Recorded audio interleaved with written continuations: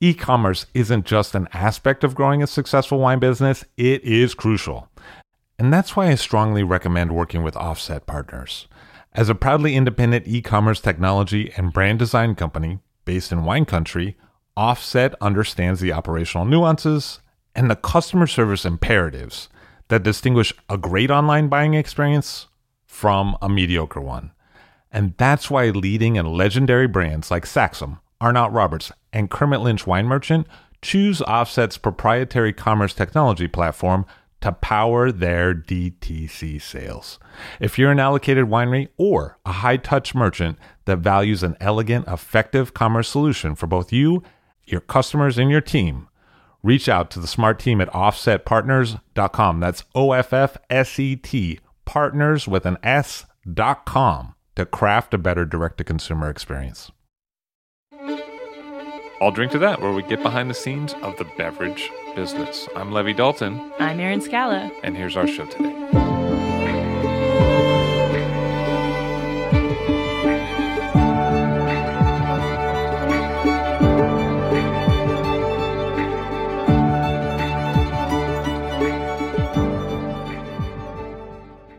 Philippe Newland of Duclos La Vinicole, the distributor working with Bordeaux wines. Hello, sir. How are you? I'm very well, Levy. How are you doing? Very nice to see you. You're a Wall Street guy, and originally you used to do work on the finance. You know, Levy, when you graduate from an expensive graduate school program and you have to pay off that student debt, yeah, I did that for what I thought would be 3 years and turned into 14. So, but as a native New Yorker, I think we all have to drive a yellow cab, and we all have to work on the street at some point. I went to Columbia School for International Affairs, and it was aptly named. And I ended up, trying to find a job in New York in 1992. And I basically interviewed with everybody from Catholic Relief Services to Merck, and thanks to some languages, was able to get a job that paid some bills. What was the street like back then? It was wacky and wild. It was liar's poker type stuff, and it was the days before electronic brokers, and people used to spoof people on pricing over the broker boxes. It was sort of the stuff that you see in movies. Did you work with Charlie Sheen at that time? Or I did not, but the big one was Liar's Poker. Yeah, I remember that book. That book is fantastic. Yeah, it was not too many women, a lot of bravado, a lot of smack talking, and it was fun. In all honesty, working there is really what got me into wine. A boss of mine at the time said, well, what are you doing taking 2 weeks off? We don't really do that around here. And I told him I was off to South Africa, and he asked if he could come along for the ride. And he really introduced me to wine. And this is after growing up in a French family where from the age of 10, my grandparents in the Loire Valley were pouring, bad Cabernet Franc into my water glass. So, I discovered sort of later in life wine in South Africa. Why were you going down there? At the time, it was 1994, and a buddy of mine from college called me up and he said, hey, you want to go to South Africa? And I immediately said yes, didn't even think. And I asked him, what are we doing? And he told me that he was working in sports promotion for a major boxing promoter who happened to be South African. And he told me that he had convinced his boss to take a leg of the Stones tour. This was the Voodoo Lounge tour down to Johannesburg. And they had never officially played on the continent of Africa. So I wanted to go just to go because Mandela had been released from Robbins Island. And I just wanted to see the depth of change that was taking place, and add on to that the Rolling Stones concert. And then when the boss finds out, the Wall Street boss finds out, he's like, yeah, I want to go to that Stones concert too. And so that's how I ended up in South Africa, and that's how I ended up discovering the wines of Stellenbosch. I saw that concert, but I saw it in San Francisco in Candlestick Park, the Voodoo Lounge tour. Yeah, it was a pretty wild show. They had a lot of stuff on stage. It was a lot of stuff. Yeah, like blow up things, huge balloons, and it was a cool opportunity because my first reaction after saying yes to South Africa, when I was asked about going to see the Stones, I said, "Well, yeah, and do you have a photographer?" And with that, I got to spend 2 nights on stage, photographing the Stones for the promoter. What I remember is like Mick Jagger running around a lot. Like a lot. A lot. You don't have that narrow a butt and that low fat count unless you do a lot of gymnastics. Yeah. So did you talk with them, or were you like, "Hey, Charlie, what's up, man?" It was funny. We were in the press tent the day before the show, and my friend Jim asked me if I'd like to see the stadium. So we started walking down behind the stage, and we stopped. We hadn't seen each other in a while, so we were catching up. It was literally the day after I had flown in, and all of a sudden I heard these clomping boots, and looked up and saw sort of these lime green Doc Martens coming down, and there was Keith, and he's like, "Oi, boys, how are you?" And all of a sudden, some big roadie from Michigan told us to sit down, and I think we were maybe 6 people, and we're like, "Well, what's that all about?" He goes, "Listen, man, just sit down, okay?" And so we sat down, and there were a few military, sort of younger guys with bolt action rifles, and we sit down, and all the lights go out. And then, boom, all the lights went on stage, and the Stones ripped through half a dozen songs for their sound check. So it was a series of, and then I got to discover the wines of Stellenbosch. I mean, it was just the full package. So what was the connection there? I mean, how did the wine part come into the flight down to South Africa from New York to Joburg is roughly 15 hours. And so if you're going to go down there, you're going to stay a little while. So we started off, it was funny. We were in Cape Town. I drank beer. We literally went out to Stellenbosch. I didn't know. And then we went up to Joburg, and it was after the concerts that we started traveling around the country a bit. And we ended up in this crazy sort of hippie, it sounds incongruous, but it was this relay and chateau in the middle of nowhere, South Africa, run by a couple of old British hippies that had an extensive wine list. And as I mentioned before, my boss was with us. He ordered a bottle. I remember to this day. It was from a property called Mere Lust. It was a Bordeaux blend, oddly enough, called Rubicon, and the vintage was 88. And when I tried that thing, I turned to my girlfriend at the time, and this August we're celebrating 20 years of marriage. And I said, when we get back to New York, we're going to take a wine course. So it was really the light bulb moment. I mean, that worked out pretty cool. Like it was Stones, private concerts. Stones, the wine thing, we pulled our money together and went on the cheapest safari we could go on and nearly got killed by a bull elephant. I mean, yeah, we had a few experiences. Impala seems to be the lowest thing on the food chain, and we would have that with cocktails every night. So you get back to New York, and what happens? So I got back to New York, and we signed up for what was then the class. It's not like today where you have any number of different options. Back then, it was Kevin Zraly, Windows on the World. But if you recall, we had a bombing problem down at the Trade Center in '93. So Kevin was teaching this thing in the Marriott Hotel down at the Financial Center. And we did that. And it was just one of those things. I mean, I did it because I wanted to learn something. I felt I've got this French heritage. Apparently, my grandparents have been serving me crap. I should find out what's out there. And, rest in peace, Grandma. I call me Grand-Père. But she's not listening to the show. You don't know her. So we... Erin, my girlfriend at the time, and I took Kevin's class, and it was just one of those things. I was tasting stuff and trying to write down my scribble, and then Kevin was talking about what he was getting in the wines. And I'm like turning to Erin going, "Hey, I think I'm picking up some of this stuff." And by the time the 8-week or whatever it was class wrapped up, I said to Kevin, Professor Zraly at the time, that's what I called him, "I want to take your next class." And Kevin said, "Kid, this is it. I teach, bankers and lawyers and traders like yourself, an 8-week course where you learn something about wine, and people come to meet other people and do whatever they do after class when they're somewhat inebriated. This is all I do. But if you want to keep going, there's this lady who actually passed this crazy exam, the Master of Wine exam, which is this English thing. And she's started up this school. It's just getting going. And it was Mary Ewing Mulligan. And this was back when she had, I think it was like an 8th floor office in one of those cavernous streets in the garment district with really uncomfortable chairs and a smelly carpet. And so anyway, I started on the WSET track. And eventually I decided for the final year that I would just teach myself because I couldn't deal with those chairs anymore. So, and I had the banker salary. So I started buying all the wines at home, and I'd put them in little half bottles and, try some, and then, put it in the fridge and had them numbered, and Aaron would pull them out the next few days, and I'd try and see if I could identify them. So it was really, took the class and then said, hey, I think maybe I'm just kidding myself, but I think there's an aptitude and I'm enjoying this. And so once I started, I was all in. I was at work on the trading floor. I'd be opening the Wine Spectator book. They used to produce these books with all the different wines and vintages and scores and stuff. And I'd just be checking up on stuff, trying to see what was what in the world.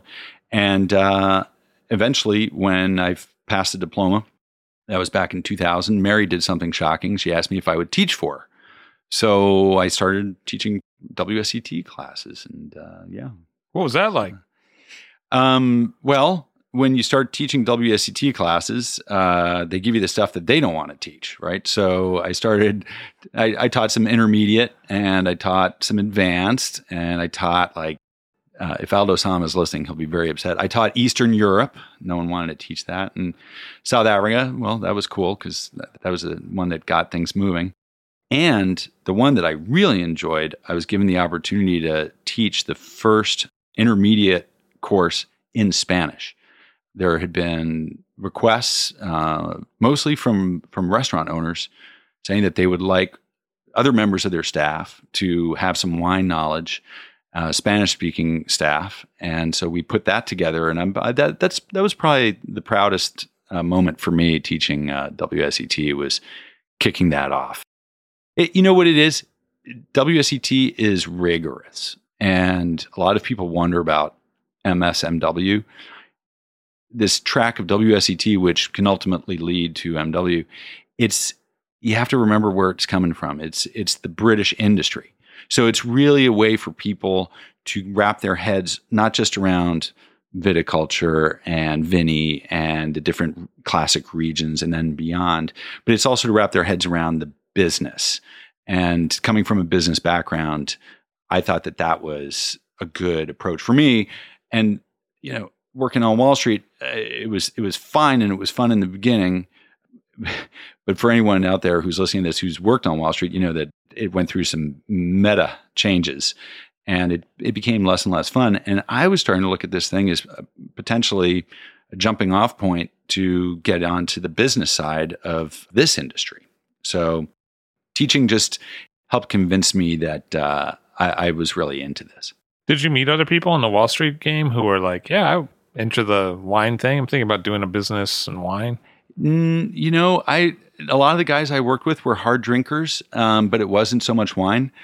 But what I did find is that in taking the classes at WSET, I ran into a lot of non-wine industry people who were looking to make that jump.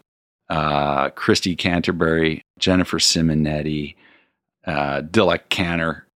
Dilek is a graduate of Columbia and with a master's in economics. And she was the person who eventually said to me in her inimitable Turkish accent, you are going to get out of what you're doing because you clearly should go into wine. And it was Dilek who got me an interview with the man that she used to butt heads with, Josh Green over at Wine and Spirits. And she was the one who pushed me to interview for the job of tasting director. What was that interview like? Josh is super, he's just a super smart guy and a really nice guy. I think he was very interested in the fact that I had multiple languages. My mom is French, hence this name that I spell all the time, Philippe. And when I finished undergrad, I went into the Peace Corps, fully thinking that I would go to some French-speaking country in Western Africa or hopefully the Caribbean. And so I had those languages, and I think Josh really liked that. I had worked retail a bit for fun, and I had done a little bit of restaurant work as I was putting myself through Columbia. And then the other thing is in publishing, it's how much are you willing to accept as what we call a salary?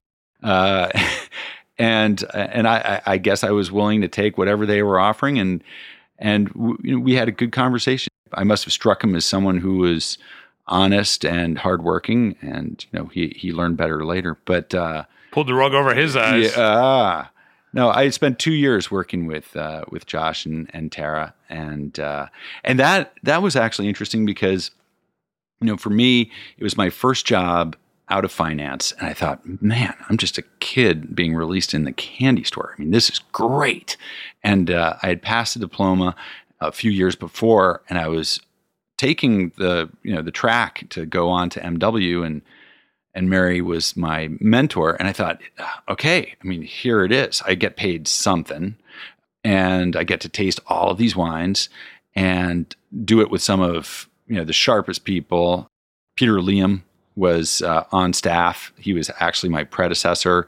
He passed me the baton of the tasting department, and he was covering any number of regions, including Austria and Germany. And man, there's so much to be learned from him. So for me, it was just a great opportunity to really, really go deep with people who really knew their stuff, and also to meet a lot of people from the industry, because even though I wasn't a critic, being the tasting director at a respected magazine just leads to a lot of opportunity. People come in, they want to meet with you, they want to talk with you, they want to taste you on their wines. So I really felt like it was a great place to be, to study, to taste, learn, for the ultimate goal, which was to pass the MW exam and go into the biz side of the biz. What was the style like in the office? I mean, what was going on? Work hard. At WNS, we received so many samples. I mean, I think it's gone way beyond what we used to receive, but there were times when you couldn't even walk across the floor of the tasting room because we had so much stuff to catalog and to put into racks. And you've had Tara on this show. Tara is amazing. I mean, that she's exactly the sort of person, if you owned a magazine, she's exactly the sort of person that you would want running the thing, because she is so exacting, so detailed, and so passionate. And so it was tough. I had never worked in publishing. I didn't know all the appellations of the world. I felt like I had a pretty good grip on France. So it was tough. But at the same time, it really paid off, because we would invite some of the best people in the respective categories to come in and to taste with us. And there was so much to be learned from those people. They were selected by category. I mean, we had our Greek crew, and let me tell you, with Tara on staff, you had to have a good Greek crew.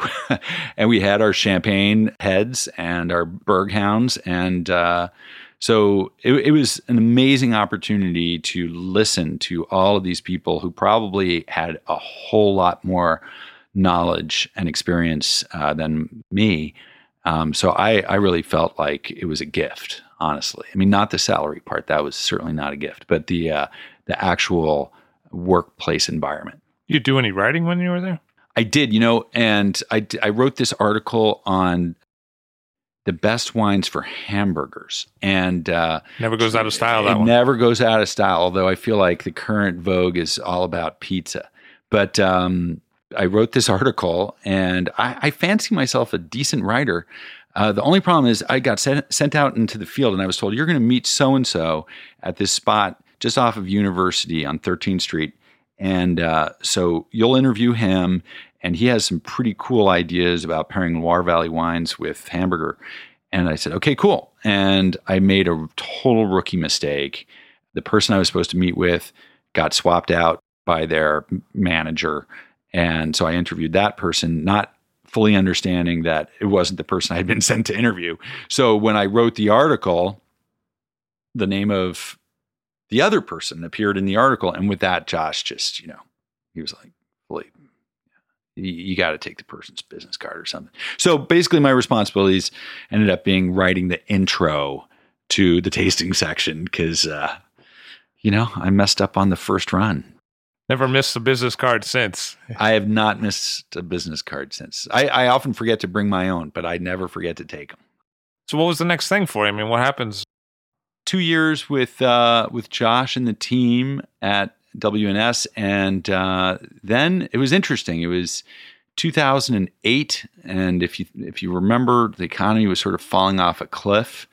And but I got a couple of phone calls. I got a phone call from a guy named Richard Brierley, who was allegedly being sent back to London by Christie's. And he asked me to come in and interview for the head of North America. That sounds like such a big title, right? For the wine department at Christie's. So I did go through that process. And I was also asked to interview for a job with what was then a small importing company run by a guy named Michael Quintus, who I had met through his assistant, Constance Savage. Connie and I had been in the same house out in Yountville during the Master of Wine week-long course. And I guess she had gone back to Co-Brand and told her boss, it was kind of weird. We had this banker guy in the house with us, not quite sure what. And so to make a long story short, Michael was getting ready to leave Co-Brand, and he had basically asked me out for lunch a few years prior because my specialty was currency risk. I was one of these guys who looked at political economy and sort of advised folks on shifting out of one currency into another in their investment portfolio or in their reserves portfolio. I used to work a lot with Latin American central banks. And so Michael called me up. He knew that I had been at Wine and Spirits. He knew that I had been a banker. And we had gotten along very well over lunch a few years before. And he said, hey, I've got this company. It's still a fledgling company, and I'm looking for someone to help me run the Northeast. And I said to him, well, I have no idea how to do that. And he said, it's okay. Don't worry. We'll teach you how to do it.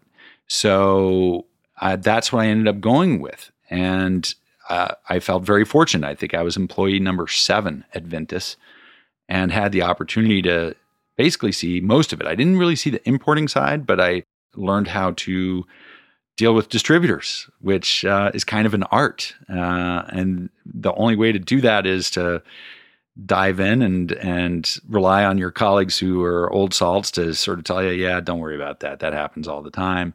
So that was my job. For 4 years, I worked with the team there and basically built up the Northeastern distribution for that company. And that was an amazing experience. I mean, I really touched a lot of stuff in my first, commercial job in the wine industry. And it's funny because when I was a banker and I was feeling down, there were days when you'd feel pretty down. Even the paycheck didn't necessarily calm that down. I had interviewed at Co-Brand for a job selling as a rep. And I passed the exam there, and they had this crazy long exam. And they basically told me, hey, look, what are you doing? I mean, you're going to start off poor as a church mouse. You've got a wife. Don't do that. And I have so much respect for people who start out from scratch and build up their book and the rest of it. But with this first position, I was, I guess, working in a different tier, and you had to learn fast. What were some of the takeaways to that? One of my major takeaways was there are a lot of people working in the wine industry who could just be working anywhere else.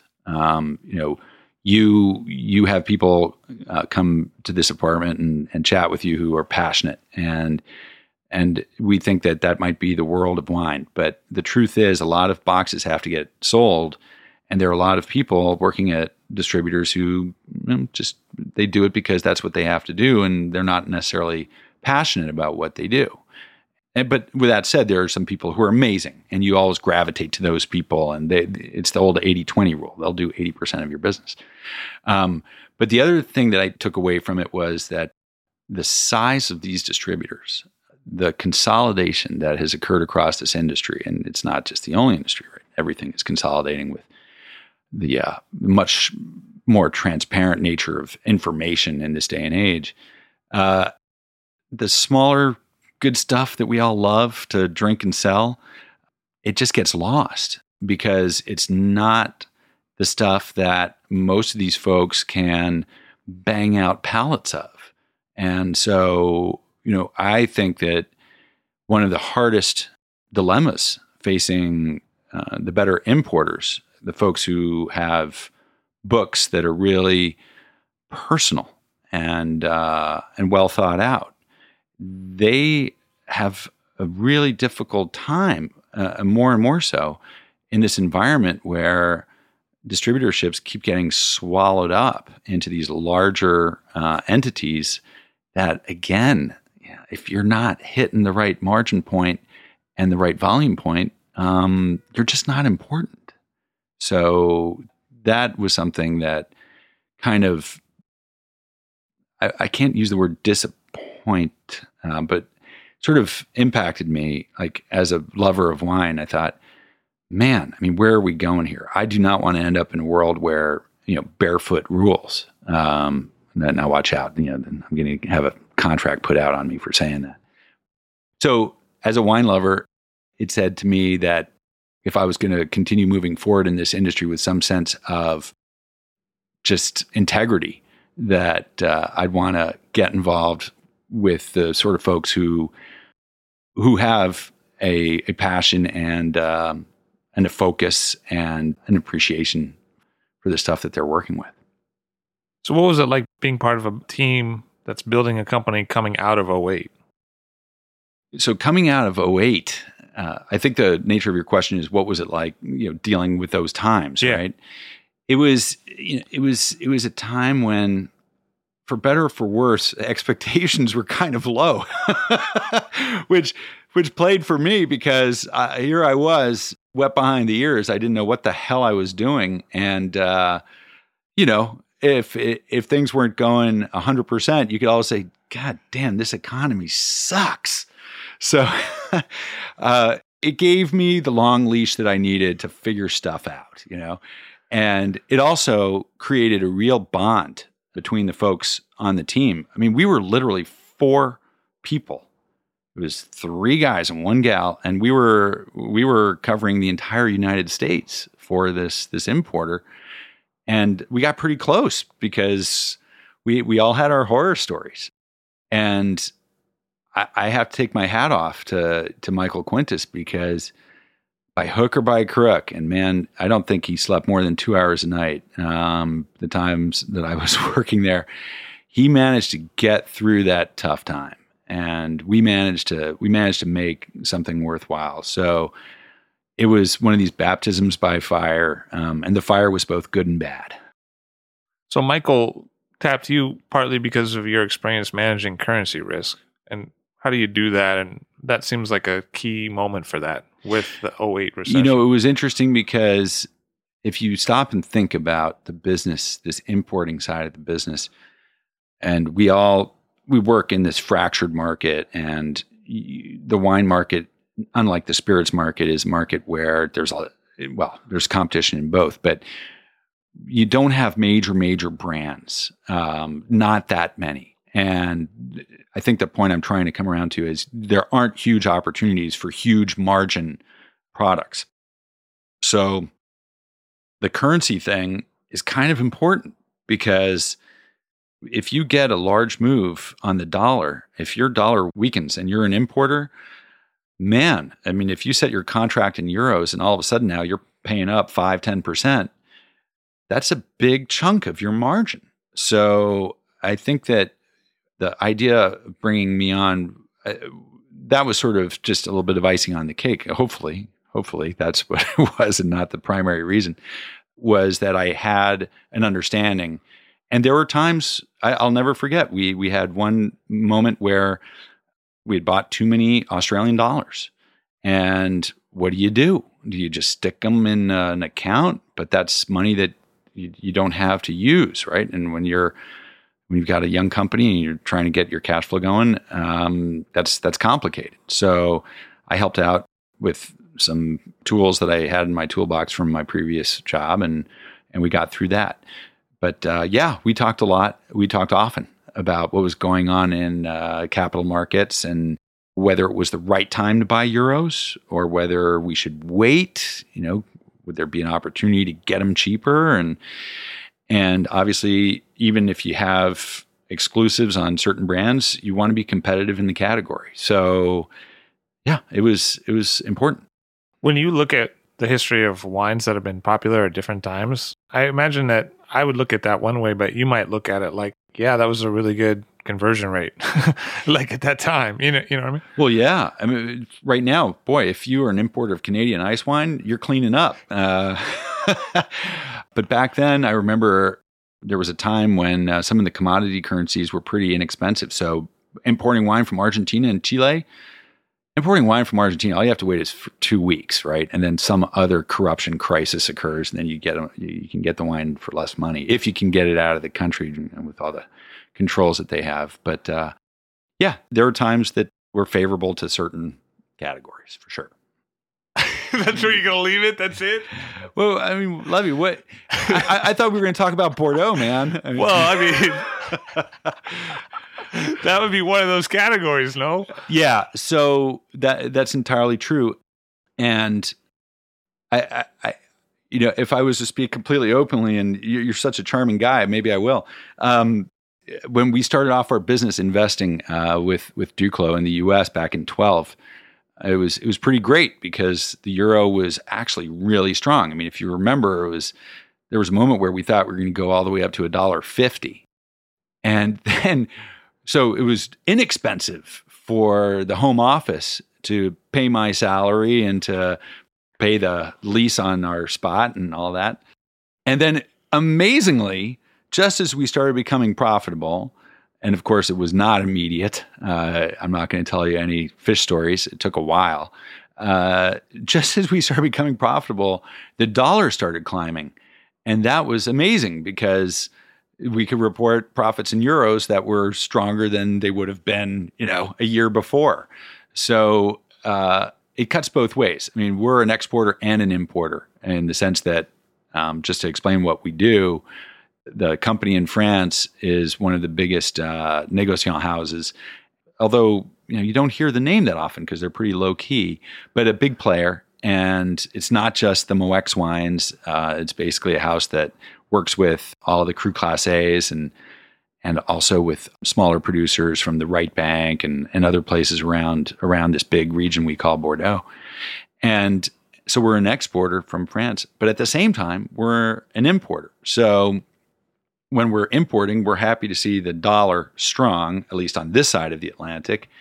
And France can expect to see more sales. When the euro is strong, our revenue in the U.S. might be a little less interesting, but our cost basis is more attractive. So, But how did it work out that you got there? What was the segue?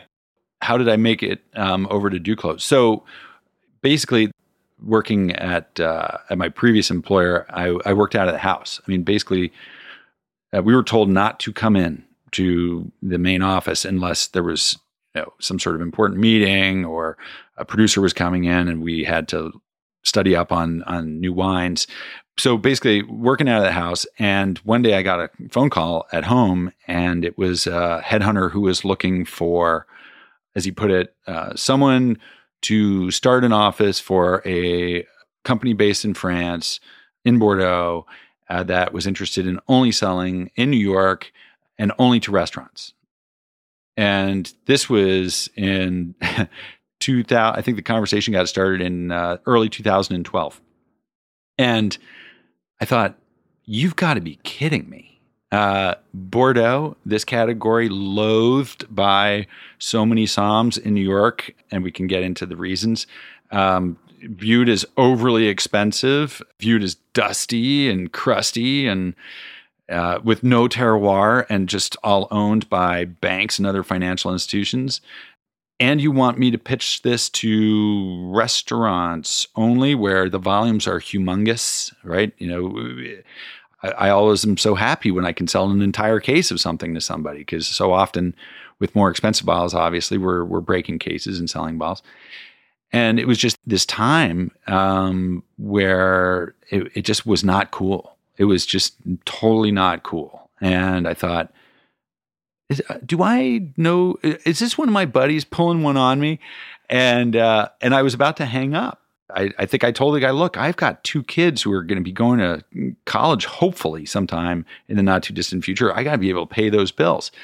And this fellow who's based out in the Midwest, very nice guy, said to me, look, I'm not supposed to tell you, but it's the Moex family, and they want to take a stab at reestablishing Bordeaux in the U.S. And yeah, so what do you think? And I thought, well, I mean, this is a family of very good reputation, of real integrity, who have done a lot for the wines of Bordeaux, particularly on the right bank.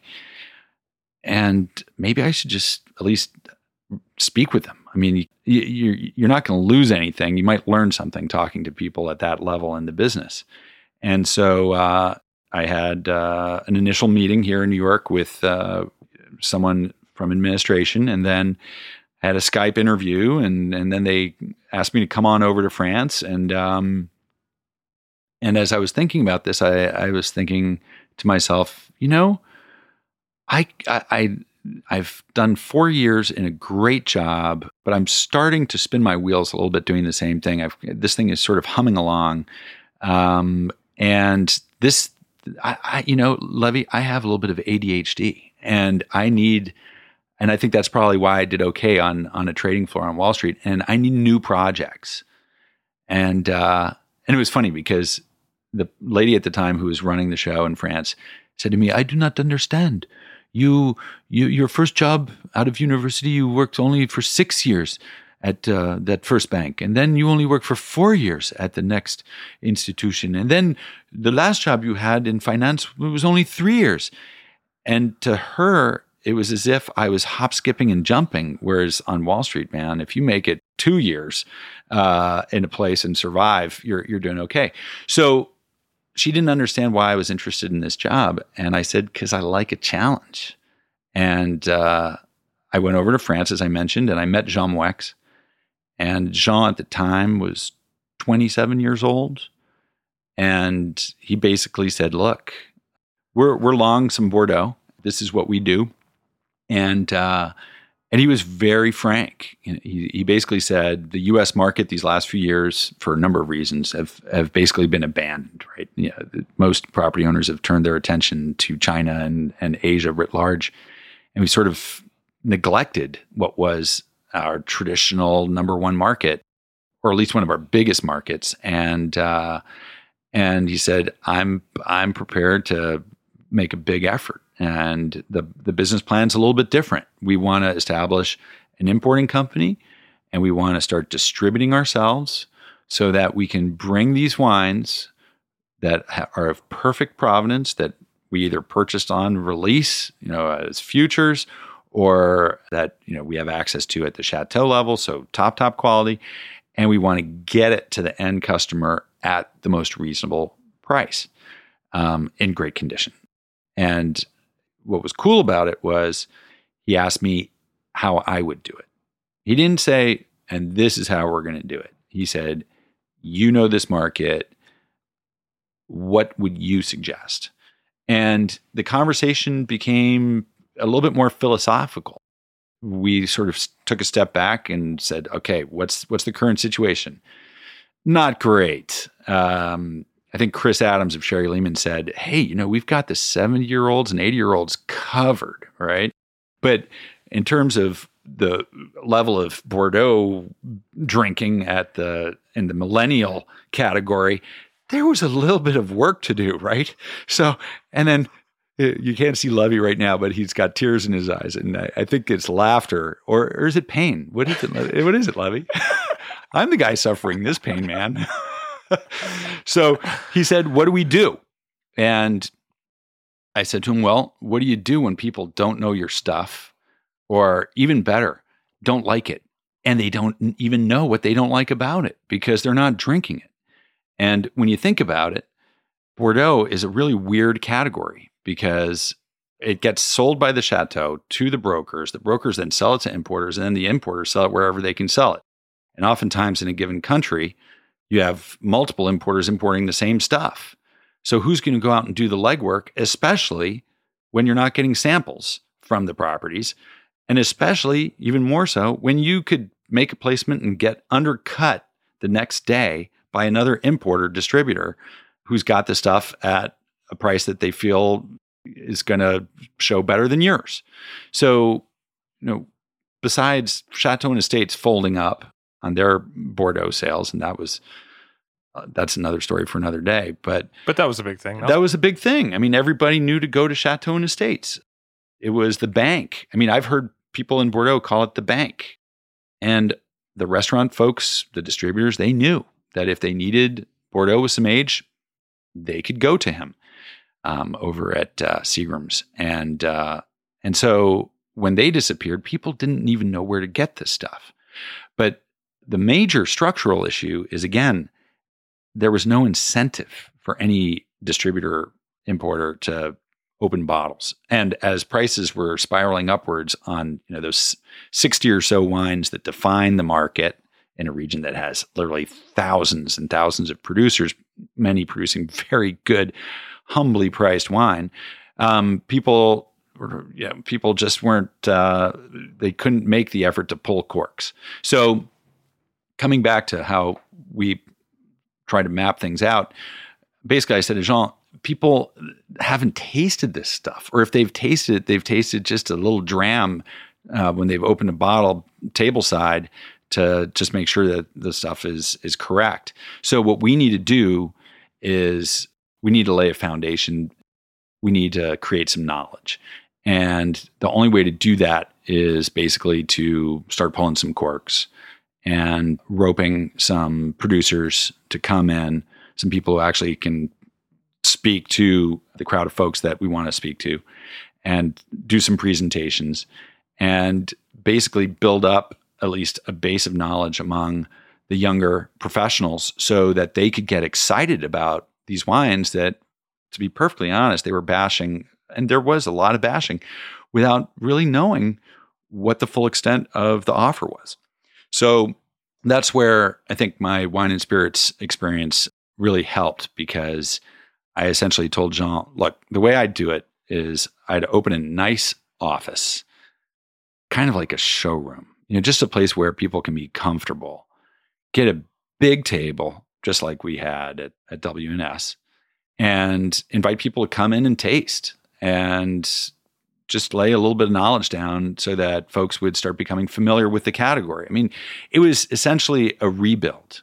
And I said to him, listen, we're going to have to dig a bit of a foundation hole here, read financial as well, and invest because folks don't know this category. They know it theoretically. And you would be surprised by how many people have gone through all of the theory and on the WSD track, Master Sommelier track, who have never even been to the region. So that was it. It was sort of a education, rebranding type of effort. And John said, okay, cool. How many people do you need? And I told him 3, just to make sure that if someone's on vacation, someone's sick, we've got someone at the office. But let's start out modestly, and let's try and pull people in by offering them an opportunity that really wasn't out there. So that's how we kicked off. Jean, I mean, where's he coming from? He sounds like a somewhat young guy. So his grandfather was Jean-Pierre Moueix, who came, his family came from a rather poor region in France at the beginning of the last century. It was sort of an economic migration for a lot of folks out of this region called Corrèze to the east of Bordeaux. And it's interesting because a lot of people from Corrèze have done very well in Bordeaux. Just, it was sort of the grit of not quite immigrants, but folks who had to bootstrap it from the beginning. And so Jean's grandfather, Jean-Pierre, was essentially a wine salesman. And I guess the thing that he's most famous for was seeing the potential of this little Pomerol property that was owned by a lady named Madame Lubat, who was sort of a grande dame in an appellation that wasn't getting a whole lot of attention.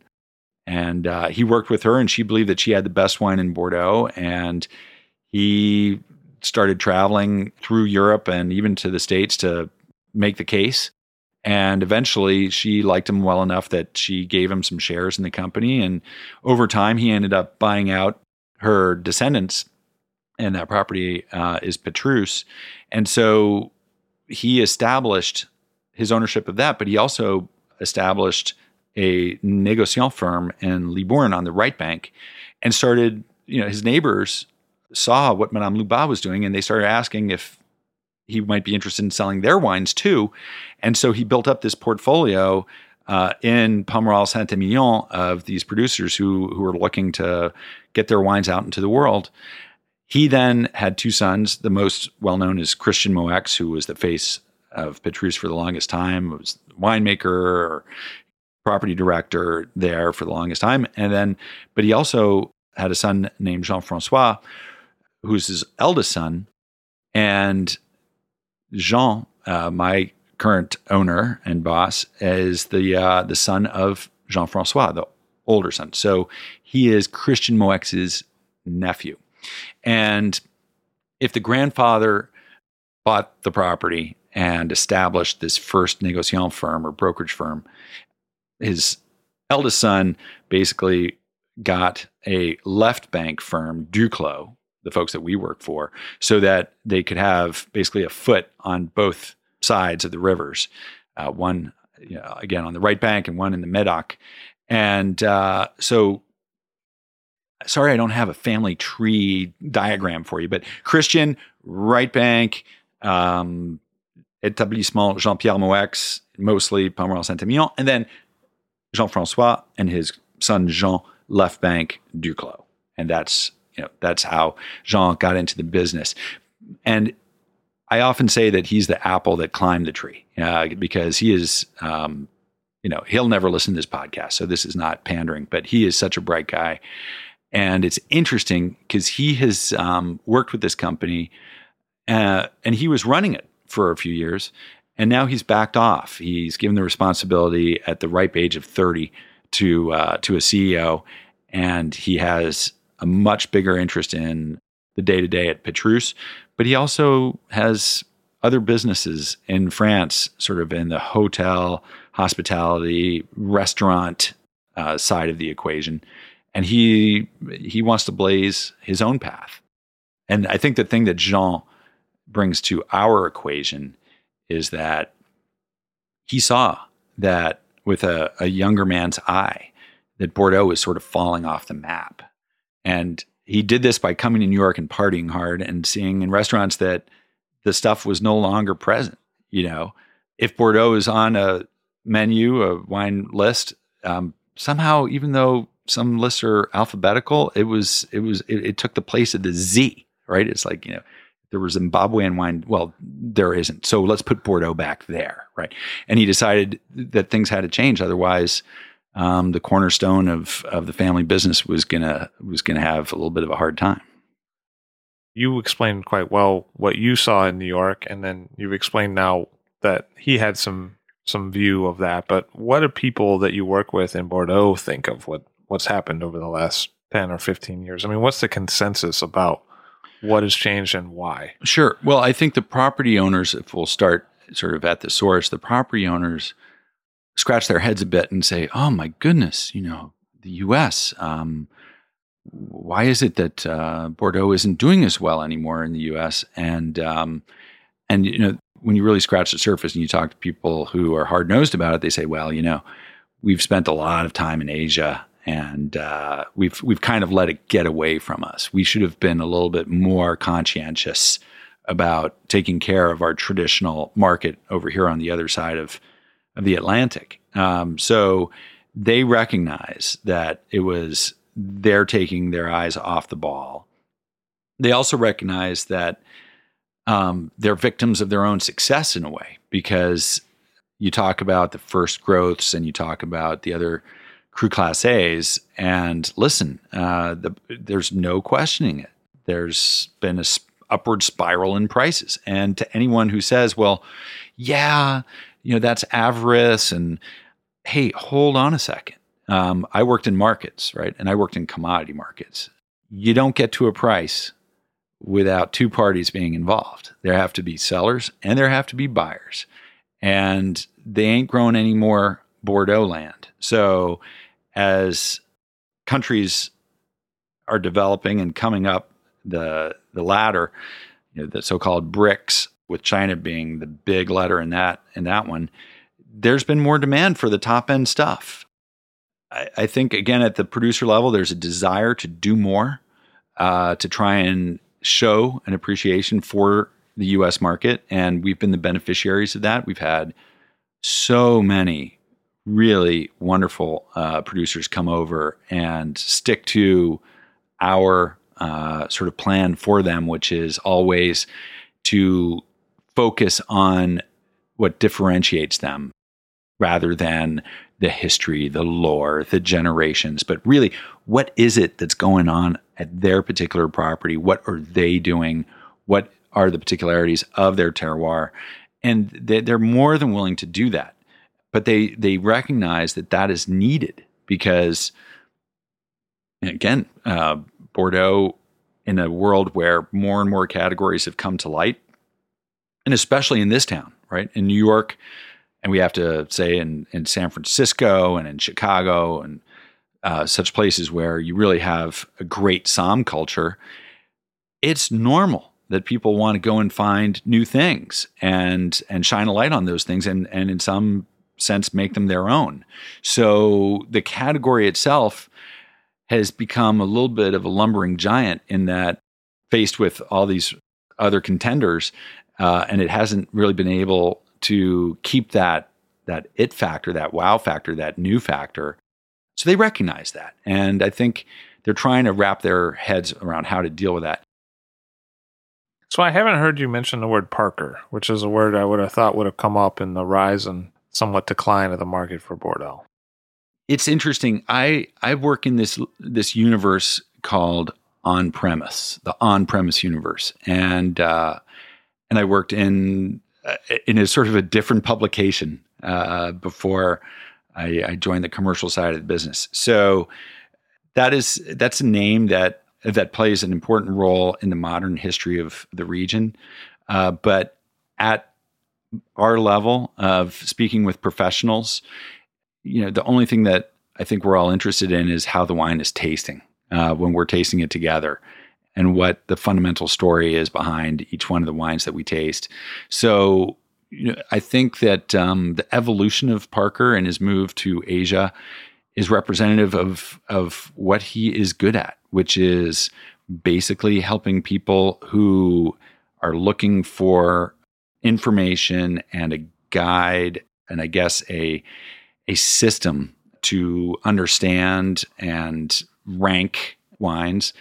Yeah, very effective. And I think he helped out a lot of budding U.S. wine consumers. I mean, when you stop and you think about it, when did our parents start getting into wine? If you're from an Italian family, I'm probably asking you the wrong question.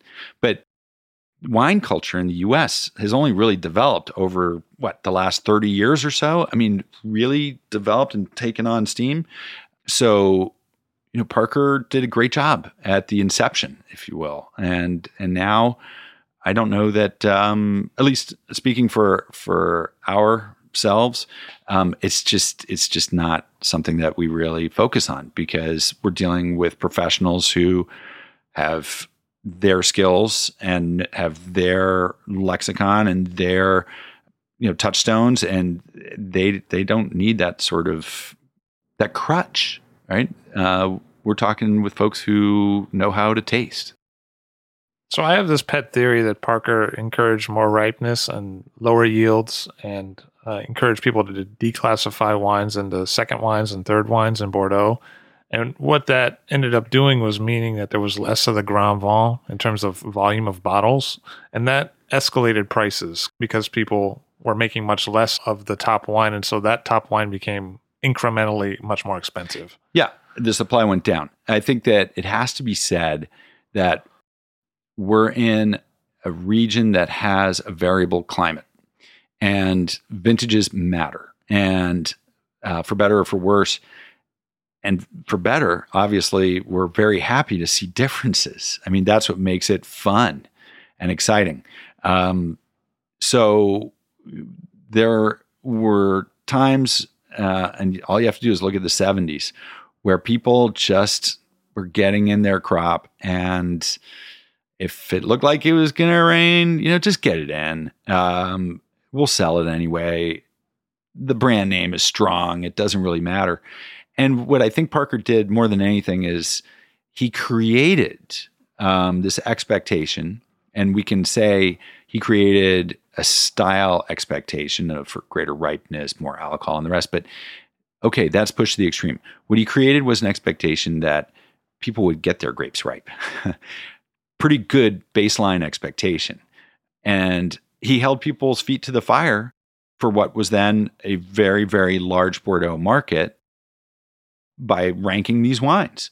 And let me tell you, you can say what you want about the Bordelais, but there's one thing that they most definitely are, and that is competitive. And they want to beat their neighbor. Let me tell you, there's nothing like a Hatfield and McCoy relationship, with families that have been sitting across a field at 50 paces for a few centuries. They want to kick each other's butts. And I will probably get some comments back from some producers on that one, but you all know who you are.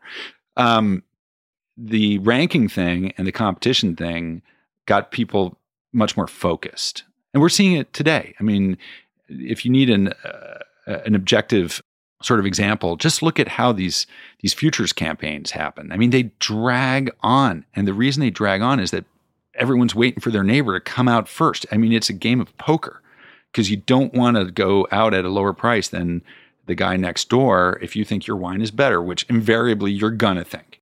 So Parker held everyone's feet to the fire. And I think the region was all the better for it. And I remember as a banker, we reached that point where everything always goes too far, right? The pendulum always swings too far. And we had these 200% new French oak, garagiste projects on the right bank. And it just became like, chewing wood. But when you sort of sort through the ashes and hopefully this phoenix is rising, you see that there are no underripe vintages in Bordeaux anymore. I mean, or at least at the top level. You mentioned selection. And yeah, that has certainly had an impact on price. And everyone is trying to make a better first wine to beat their neighbor.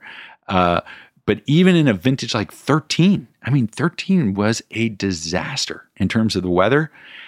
People didn't go too far. I mean, I think that the last vintage where people went too far was 07, where, as we say in French, there was a little bit of bodybuilding where they try to shore up juice that wasn't exactly there with maybe a little too much oak. And invariably, I will get sort of caramel flavors on not all 07s. There are always people who are ahead of the game. But that was the last vintage where people sort of made these wines that were, because of their underripeness or their difficulty in getting there, they went a little bit too far with the makeup. But then you move on to vintages after that where the weather wasn't necessarily the best. And again, 13 is a great example. We have a Burgundian vintage in Bordeaux in 13. People did not over extract. They were very careful with the wood. The agriculture, I think, is probably the biggest story in Bordeaux these days. We've moved out in so many cases with the conscious folks. We've moved out of the cellar and into the vineyard. More and more producers are starting their visits out in the vineyard. And I think that focus on getting physiological ripeness, getting those skins ripe, has become the legacy of Parker and of Rolland. And say what you will about Rolland, but the guy wants to make wine with ripe grapes. The weather patterns in Bordeaux have been improving, and they've become more favorable, if sometimes more volatile. But we're definitely getting more warmth, and so that's been helpful. Is the Bordeaux consumer now, the one that's buying wine from you, are they very vintage conscious or no? Let's face it. It used to be a sort of wink and smile misnomer to call a bad vintage, a restaurant vintage. But I think the truth is now that some of these more elegant vintages read not as hot weather, not as ripe, not as high in alcohol. Some of these underappreciated by your traditional critics vintages are exactly the vintages that we want to see in restaurants in their first 10, 15 years of life, because they've got bright acidities. They're not stacked and packed. They go with food. And so our conversations revolve around drinkability.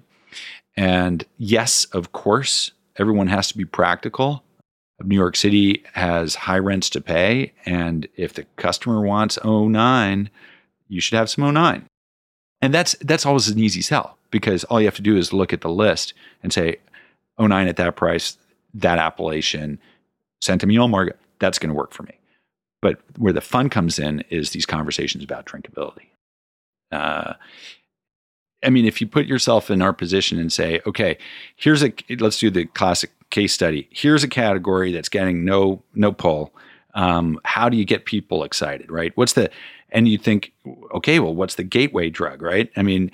Give them something that is delicious, that is reasonably priced, that maybe relies a little bit on cachet.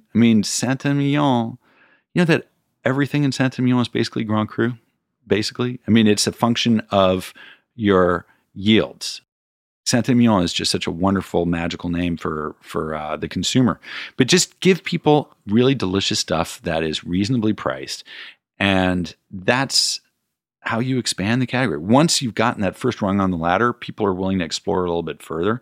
And the consumer doesn't really know Bordeaux either. If we're talking about our little inner circle of folks who are pros and study every last appellation on the planet, they know what Bordeaux is, at least theoretically, and hopefully they have some experience tasting this stuff. But the consumer sure as heck, if they know it as the expensive stuff, right? So that's, to me, probably the thing that we're most proud of, is getting people introduced, not even reintroduced, but a lot of people just introduced to this thing that they thought was unapproachable, overly expensive, difficult to pronounce. Yeah.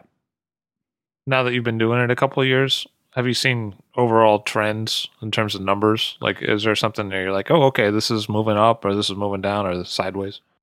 I've seen great growth at the value end of the offering and a real compression at the higher end. And that doesn't necessarily bother me, because I think, again, more than anything, what we're hoping to do is get people introduced to the category. Bordeaux Reds are well ahead of any other type of Bordeaux. Sweet wine has been stable forever. But one trend that we've seen creeping up that I really like is the interest in white Bordeaux. And it's this category of Bordeaux that people don't really know, which is an advantage in a market where people are always looking to uncover new and interesting things. And yet it's a category that has existed in Bordeaux forever. Bordeaux, right? Edge of waters. We've got a bunch of big rivers, estuary and the Atlantic, a lot of great seafood.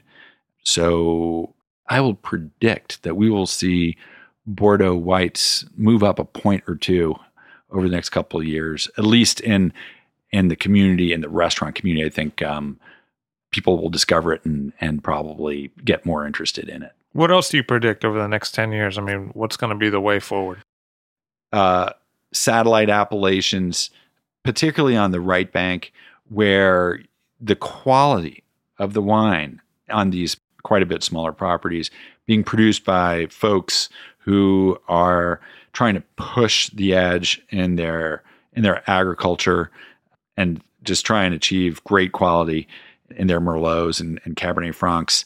I think that is an area that can get folks at the restaurant level super excited, because A, classic region, B, higher and higher quality, C, margin opportunity. There's a lot of really good wine that's priced inexpensively outside of the major appellations. With that said, and if I want to keep my job, the major appellations, the Cru Classés, are producing these second wines and third wines that are just brilliant. I mean, a particular property in Saint-Julien that has an orange label on their main wine, their third wine, the Petit Caillou, that thing at $20 wholesale is killer.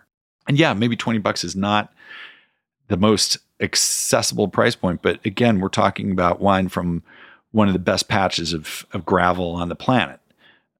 On the other side of the rivers, you're going to see more and more wines that are wholesaling between $12 and $15 that will just blow your socks off. And folks are really doing a much, much better job of producing for the international market. Philippe Newlin is bullish about the future of Bordeaux. Thank you very much for being here today. Listen, Levy, anytime, man. And you make a mean cup of tea. Thank you, sir. Philippe Newlin of Duclos La Vinicole, the Bordeaux distributor based in New York. All Drink to That is hosted and produced by myself, Levy Dalton. Aaron Scala has contributed original pieces. Editorial assistance has been provided by Bill Kimsey. The show music was performed and composed by Rob Moose and Thomas Bartlett. Show artwork by Alicia Tenoyan.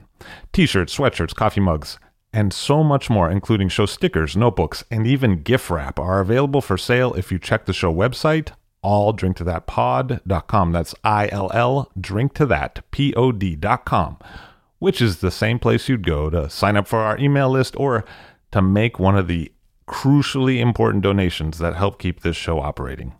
You can donate from anywhere using PayPal or Stripe on the show website. Remember to hit subscribe or to follow this show in your favorite podcast app, please. That's super important to see every episode. And thank you for listening.